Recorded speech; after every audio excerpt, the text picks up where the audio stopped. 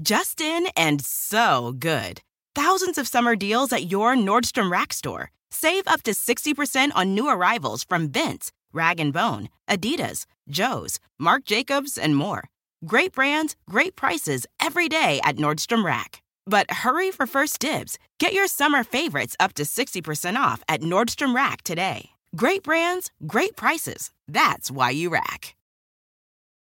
Life is a highway, and on it there will be many chicken sandwiches. But there's only one McCrispy. So go ahead and hit the turn signal if you know about this juicy gem of a detour.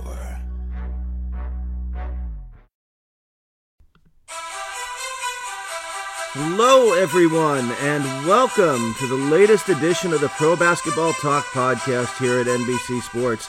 I'm Kurt Heelan, managing editor of the NBA page at NBC Sports, with you as always, and it's good to be back. We've been on a bit of a hiatus because of the holidays and a couple technical issues, but we're back now. We're going to be back regularly through the end of the season, and starting today with a great topic, mid-season awards. Dan Feldman from NBC Sports is joining us to talk about, well, who we have as MVP, Coach of the Year, Rookie of the Year, who's going to make the All-NBA teams, all that stuff for us right now, break it all down. One of my favorite topics of the year, and we've got some fun ones coming up in the future weeks, by the way. Keep tuning in. Rob Doster will be joining us to talk about, take an early look at the draft as we head into the new year and the talent at the top of that board and down the board and where the strengths are in the draft, plus some other interesting stuff coming up in all-star breakdowns and all sorts of stuff. That said, why are we putting this off any longer? Welcome in the Fireball of NBC Sports NBA page. Fireball 3, I think it would be technically. Dan Feldman, how you doing, Dan? Good, how are you? I'm good. I don't want to relegate you to the big 3 already, and you've got a lot of career left. You could almost make your way back to the big time from there. We're bringing you in to talk award season. Let's start it right at the top, man. MVP. Did you struggle with this, or was it just me?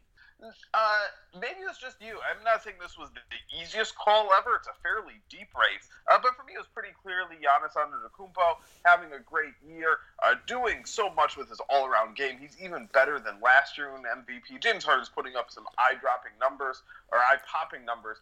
But when you look more closely, I think Giannis has a clear enough advantage. Yeah, I have Giannis as well as number one. But, I mean, I had Harden up until, I don't know, a couple days ago. When I was really digging into this and then watching last night and watching, by the way, John Morant's just fun. John Morant just like yelling at Harden and just isolating him and dropping him. But I think the defense, this is what, you and I talked about this last year. That's really what separated it at the end of the day, right? It's as good as Harden is offensively, and he's the best offensive player in the league. The gap between where he is and Giannis is, and frankly LeBron is, offensively, isn't that great.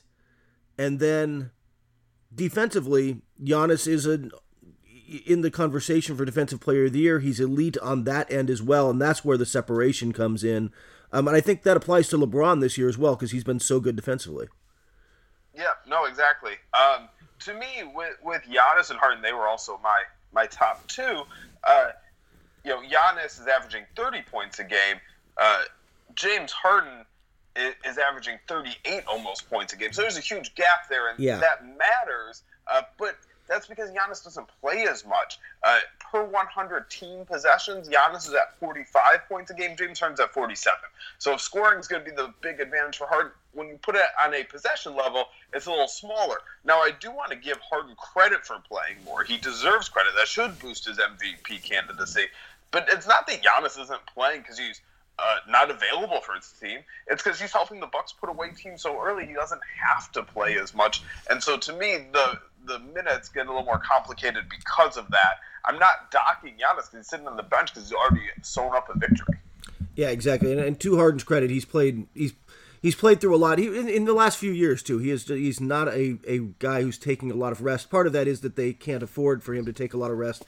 And I give him some credit, too. I don't think that this year's Rockets team is as good as last year's. I think they were at least as good with Chris Paul offensively and certainly a little better defensively last year, a little deeper.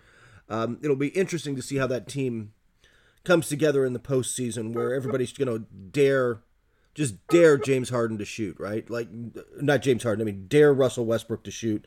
And it gets interesting after that, where can Eric Gordon start making plays? Where does PJ Tucker? Actually, their starting five is good. It's everything after their starting five that I wonder about with Houston. Like, their starting five is good, assuming, I'm counting Eric Gordon in there as one of their top five. And then after that, I don't know that they have the depth to compete with it, even maybe, anybody else in the West. And certainly not the Lakers or Clippers, and I'm not sure they beat Denver either.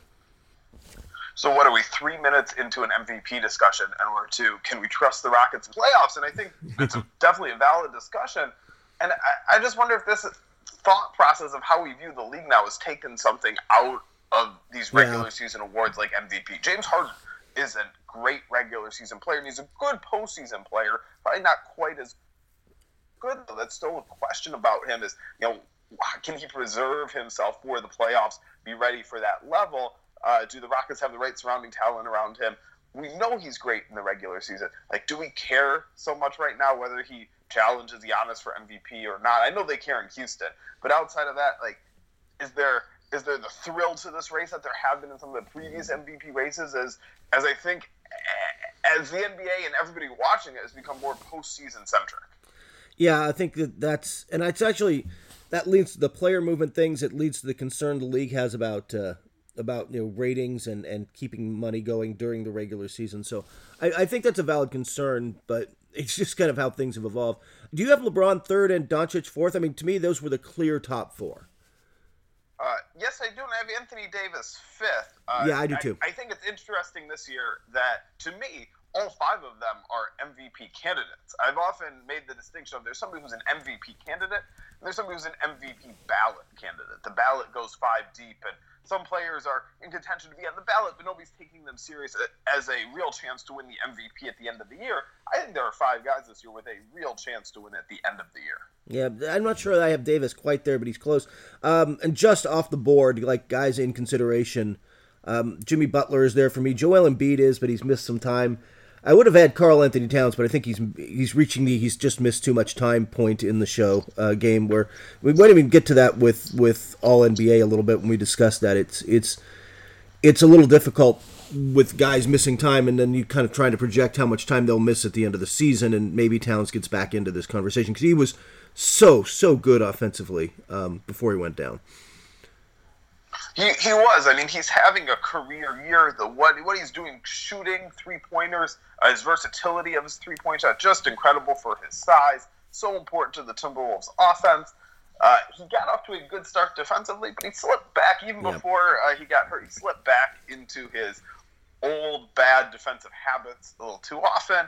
And, yeah, the injury is a big thing. If we're just doing mid-season award what he's accomplished now, I do hold missing games against a player. It's not fair, quote unquote, but it's about what you've done, and he, to me, hasn't done enough. Yeah, exactly. Let's move on to, I think, a less controversial topic. Rookie of the Year is Ja Morant and then Ja Morant, right? Yes. I don't think, Kendrick Nunn is he's clear behind. Second. He's a clear second, yeah.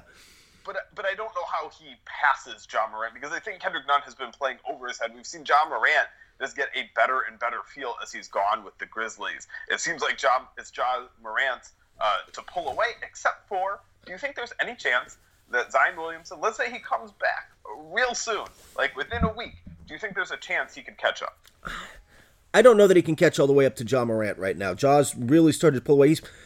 I watched him in person a week ago, and the coach was just talking about, Taylor Jenkins was just talking about how much confidence he's gained. Like, not he with Ja Morant. Ja Morant is just believing in himself, believing in his shot now. I mean, again, like we said the other night, just going at James Harden. When I saw him, he's like, all right, Kawhi Leonard's on me. I'm going to go with that. And it didn't work a couple times because he's still Kawhi Leonard, but it did work a couple times. And that, just the confidence to try that kind of thing, I think he's only going to get better. I'm not sure that he can be caught. Kendrick Nunn's a clear second. Zion can get into the conversation because it opens up at third. I mean, I think I've got Brandon Clark third, giving these two Grizzlies in the top three. Clark's been really nice for them. Yeah, I also have Brandon Clark high in that consideration. I'm not sure if he'll get the credit because when you look at it, he shines more with some advanced stats when you watch him than just some traditional box score stats. He doesn't play quite as many minutes, but he's so efficient. He picks his spot so well. He does what he can do. I think he's very good.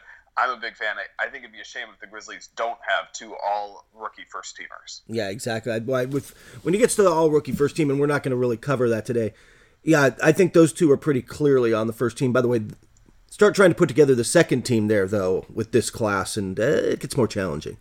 It's going to be a tough. The second team all-rookie is going to be a little rough this year. Let's move on to. Go ahead. It'll be rough for people who take it seriously.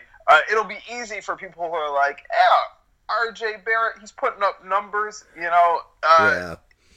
Don't look at efficiency. Don't look at how many minutes they're playing. Don't look at a role and just say, yeah, he's putting up numbers. He's in a big market. Yeah, of course. To me, that's more debatable. I haven't counted out the 10. I would guess that RJ Barrett. Oh, RJ, yeah, he's got to make it. But there are always players like that where people rush to give them credit when sometimes some traditional box score numbers are masking somebody who's as a rookie a really lousy player. Yeah, and look, just because this class is down and because he's putting up numbers, Barrett makes the one of the all rookie teams. I haven't planned it out that far, but that said, it gets a little struggling for what. Let's move on to just a brutal one this year, and I really don't know which direction I'm ultimately going to go.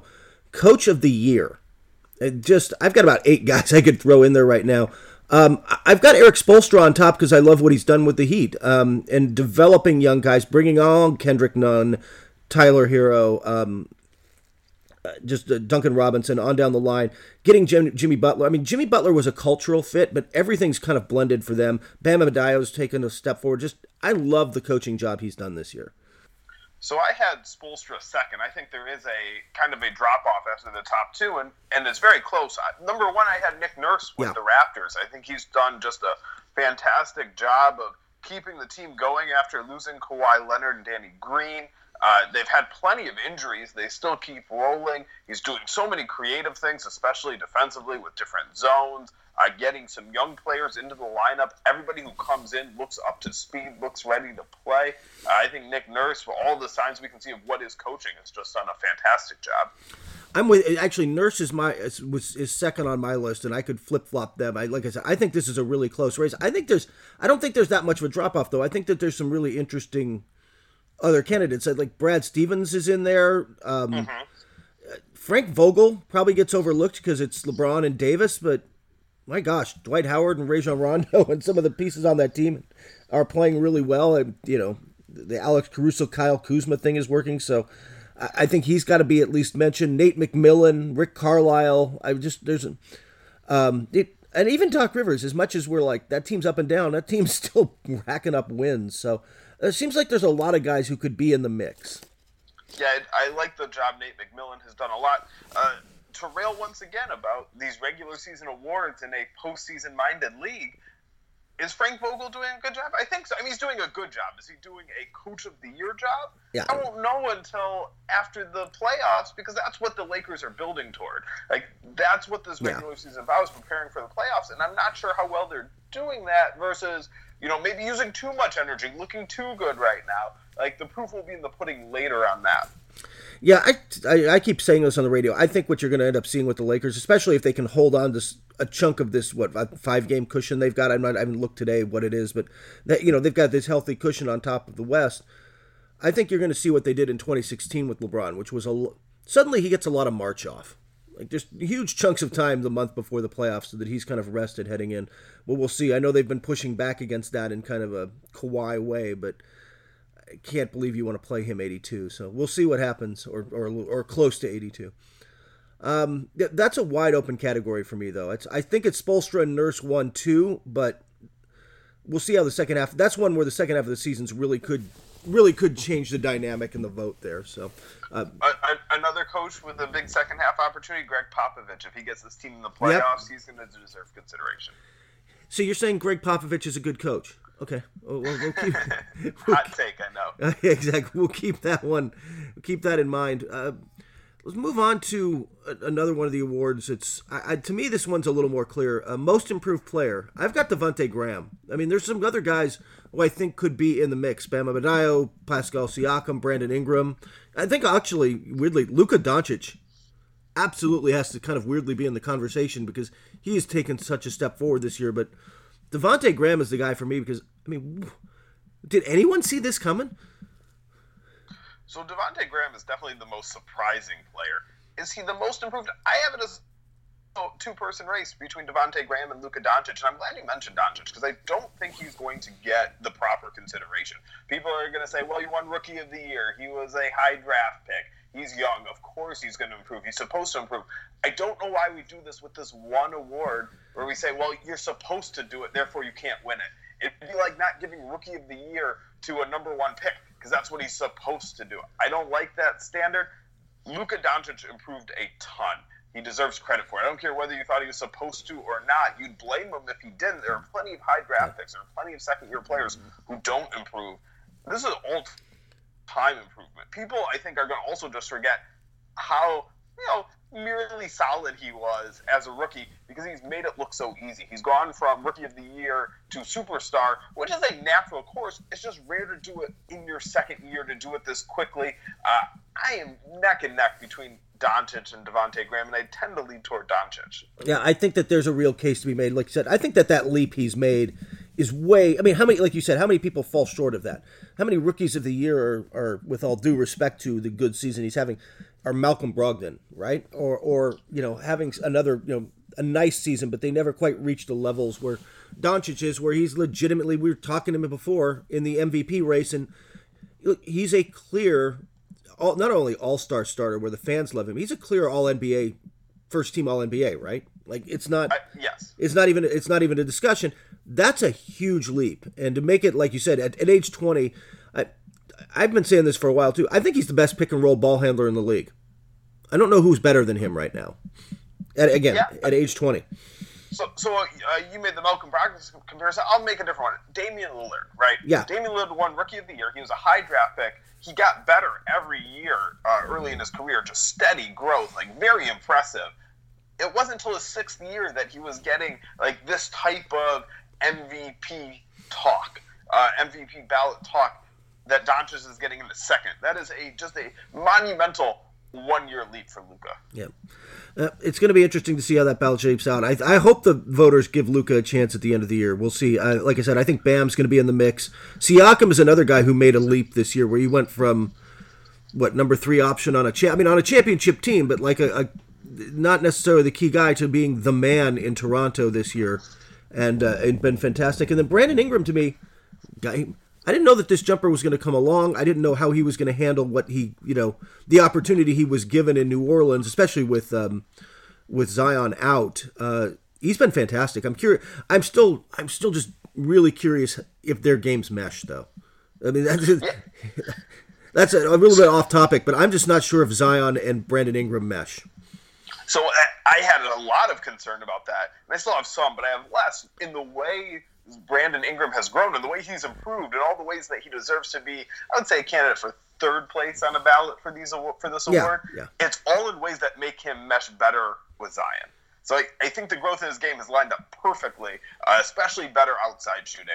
That's a big one. But also just quicker decision-making, not holding the ball as long, being able to flow a little bit more in a team offense rather than breaking it off himself. I think his growth lines up perfectly for meshing with Zion. Yeah. Nobody wants Zion back, though, as much as his teammate, Lonzo Ball. Lonzo wants so desperately to throw lobs to him, and just not there. So let's move on to a couple of awards that I think are harder to make a call on this point in the year. We've got them, but I don't feel as comfortable with them this early. Defensive Player of the Year.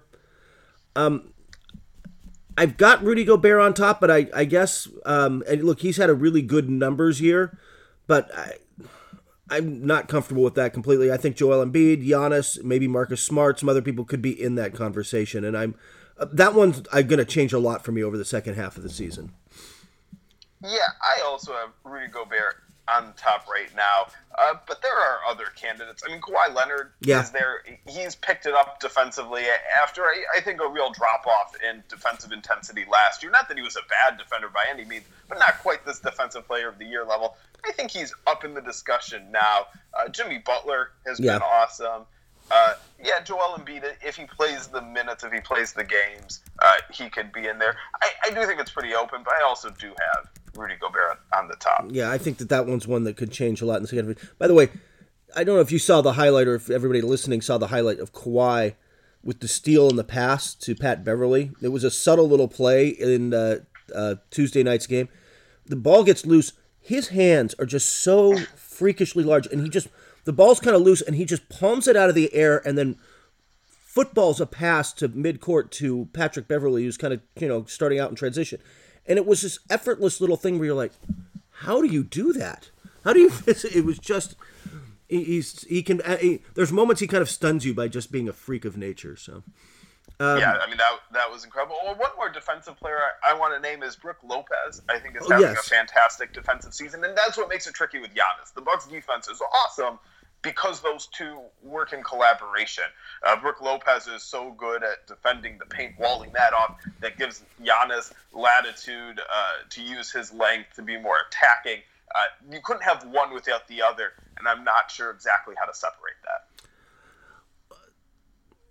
Speaking of the Bucks, and just as a side tangent really quick, I wonder if other teams are going to start trying to use their defensive strategy, which for people who don't know, Brook Lopez sags off of pick and rolls and drops back. They protect the paint basically at all costs, right? They give up very few paint shots. They do not give you easy shots there, but they give up more threes than anyone else in the league, and they just kind of, I don't want to say live with that because they've got the length and athleticism to contest a little, especially if they've got a shooter they're targeting. But you have to make trade-offs, and their trade-off is we're not going to give you anything inside. We'll let you have more threes, and it's working for them. I wonder if other teams will start to adopt that, or if that's just a personnel-specific thing. Yeah, I think a lot of it is personnel. Brook Lopez is just underrated so much overall, but just especially in his ability to be a tall presence, a big presence in the paint. And then Giannis, everybody knows what he can do. Some of that's personal. I also think it's a defense of the times. Players are becoming better and better at shooting three-pointers. Right now, I do think it makes sense. You take away the paint, we could reach a point where you just can't give up the number of three-pointers the Bucks do. That teams will be too good at making them. And teams are good at making three-pointers right now. But as they get even better, I'm not sure this is a defensive strategy that will make sense in 5 years. Yeah, I think that there's some real truth to that. Sixth man of the year. I have Montrezl Harrell on top, maybe because I see him a lot. Derrick Rose has to be in the conversation, but this is another one where the second half of the year is going to say a lot for how I ultimately end up voting. I also have Montrezl Harrell on top. I strongly considered him number one last year. I thought he was right there with Lou Williams. Montrezl has made some nice growth in his game on both ends of the floor. More skilled offensively. Better defensively. Capable, sharper defensively, too. Yeah. Another name to mention I have right up there is George Hill. I think he's having a fantastic season off the bench for the Bucks. It's deep. And there are probably 20 players who'd be in consideration for my top three. But I think Montrezl Harrell has a nice, clear lead right now. Where do you stand on Spencer Dinwiddie, who's, I don't know if they're going to go back to the bench or keep, how they're going to work this with ultimately with Kyrie Irving coming back. But he's done most of his damage as a starter. If it comes to that, I mean, he might have the raw numbers and maybe he doesn't start half the games, but I don't know if I'm going to consider him a sixth man. So to me, I let the NBA come up with the criteria. And the criteria is if you come off the bench in more games than you start, you're eligible. And I look at your full season. I think it was Jody Genesee out in Utah who kind of convinced me because he was talking up somebody for sixth man once and really just saying how great this guy was in this game. I looked up the game and the guy started. It doesn't seem right, but he convinced me that part of being a good sixth man is starting in a pinch. That's part of your role. You don't always come off the bench. And so if Dinwiddie ends up coming off the bench in more games than he starts, I'm going to look at his full season. If his full season is the best, I'd vote for him. And I think I'm glad you brought him up. I think there's a very good chance it could be him. Now look, he's already started 28 games.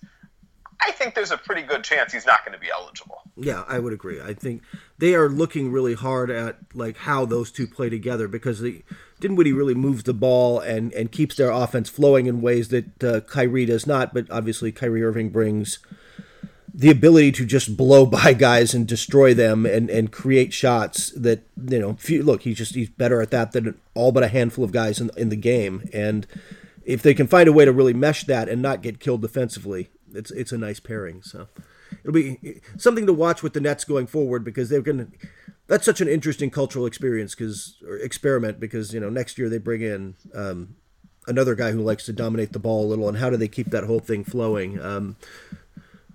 Durant certainly did that fairly well in Golden State, but it's going to be an interesting experiment to see how that all comes together.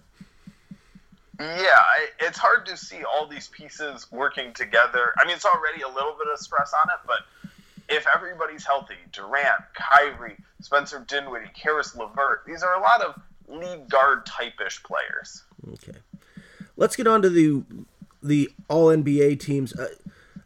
I think let's get through the first team, then we'll probably kind of go by position. First team is guards Luka Doncic, James Harden, forwards Giannis Antetokounmpo and LeBron James, and then center's a little bit of a debate, I guess, because you have to go on. I have Joel Embiid right now, but I could be convinced a couple other ways. I have Rudy Gobert. Okay. Not that Embiid is too far off, but I really think there are three that have separated themselves. And if we want to get into position a little bit now, go for it. It's Gobert, Nikola Jokic, yes. and Joel Embiid. And what I ended up doing, my order was Gobert, Jokic, Embiid.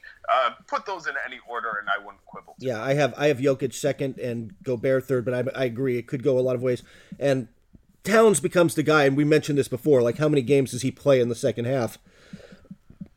If he plays a lot in the second half and keeps playing at the level he was, then this becomes a much tougher conversation because there really are 4 elite centers in the league.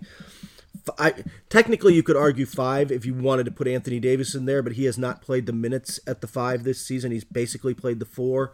That's going to be another interesting playoff experiment, right, Dan? Like, how long do the Lakers go, and in what matchups do they start playing him at the 5, in the postseason? But for now, and for the regular season awards, he's basically a 4. So I think those 4 kind of shake out pretty clearly. Let's go through it at forward then. Let's go. One more player who I think is having a year worthy of discussion. Now, maybe he's playing a little over his head, but that's Bam Adebayo. Yeah. I'm not sure I'm putting him on the level just as a player of how good he is right now with those other guys, but the way he's performing this year, and to me, that's what all NBA is. That's how good were you that season, not how good are you, how good are you capable of being. And to me, Bam Adebayo was at least in the fringe of that discussion. Yes, actually, it's funny because I had him on the way I have this set up, I have a little spreadsheet and there's a little watch list basically next to some of these positions, and he's in that mix for me as somebody to watch. Let's go through by guard. I think the one clear guy I've got, Damian Lillard's second team, right? Like, that's kind of a second team All-NBA guard. And then it gets harder. Yes. I have Kemba on the second team. And then Paul George and Donovan Mitchell on the third team, but the third team could have gone a lot of different directions for me. So I have Chris Paul as the other second team guard. And I thought, me, that was pretty clear. I think Chris Paul is just having an awesome year.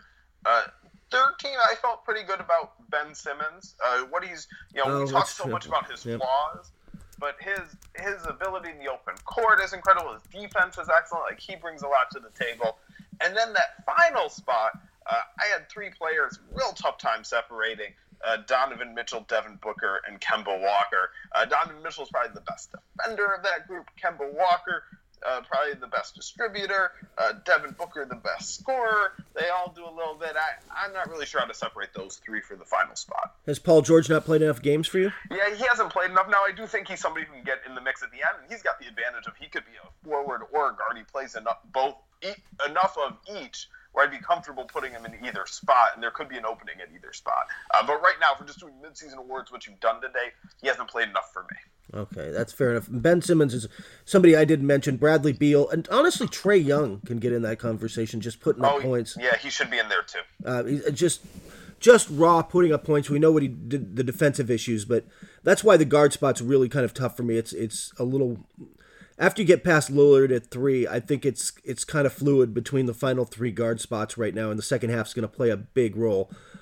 Forwards, I have Anthony Davis and Kawhi Leonard on the second team, and then it gets harder. I have Jimmy Butler and Pascal Siakam on my third team, but Chris Middleton is right there, like, just to name one guy, just who I think who gets overlooked a little bit, and I think there's a lot of fans who aren't convinced. Chris Middleton's really good, man, and he's been demonstrably better this year than he was last year.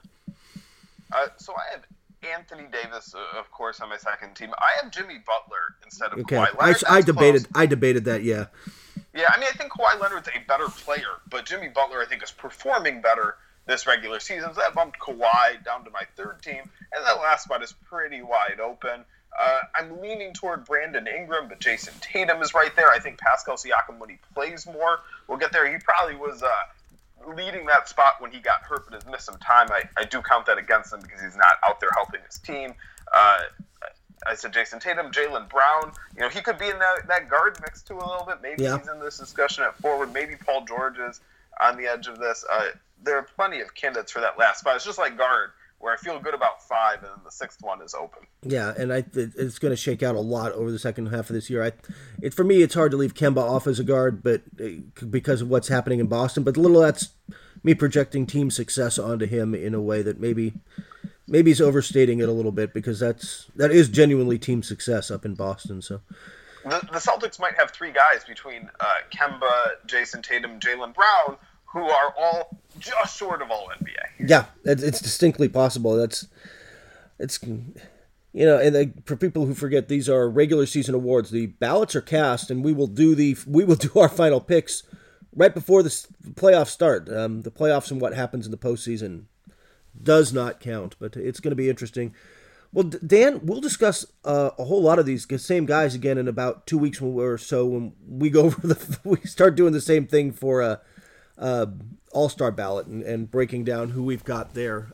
It's a little different. Do you feel a little differently about that, or do you feel like it's kind of like All-NBA, where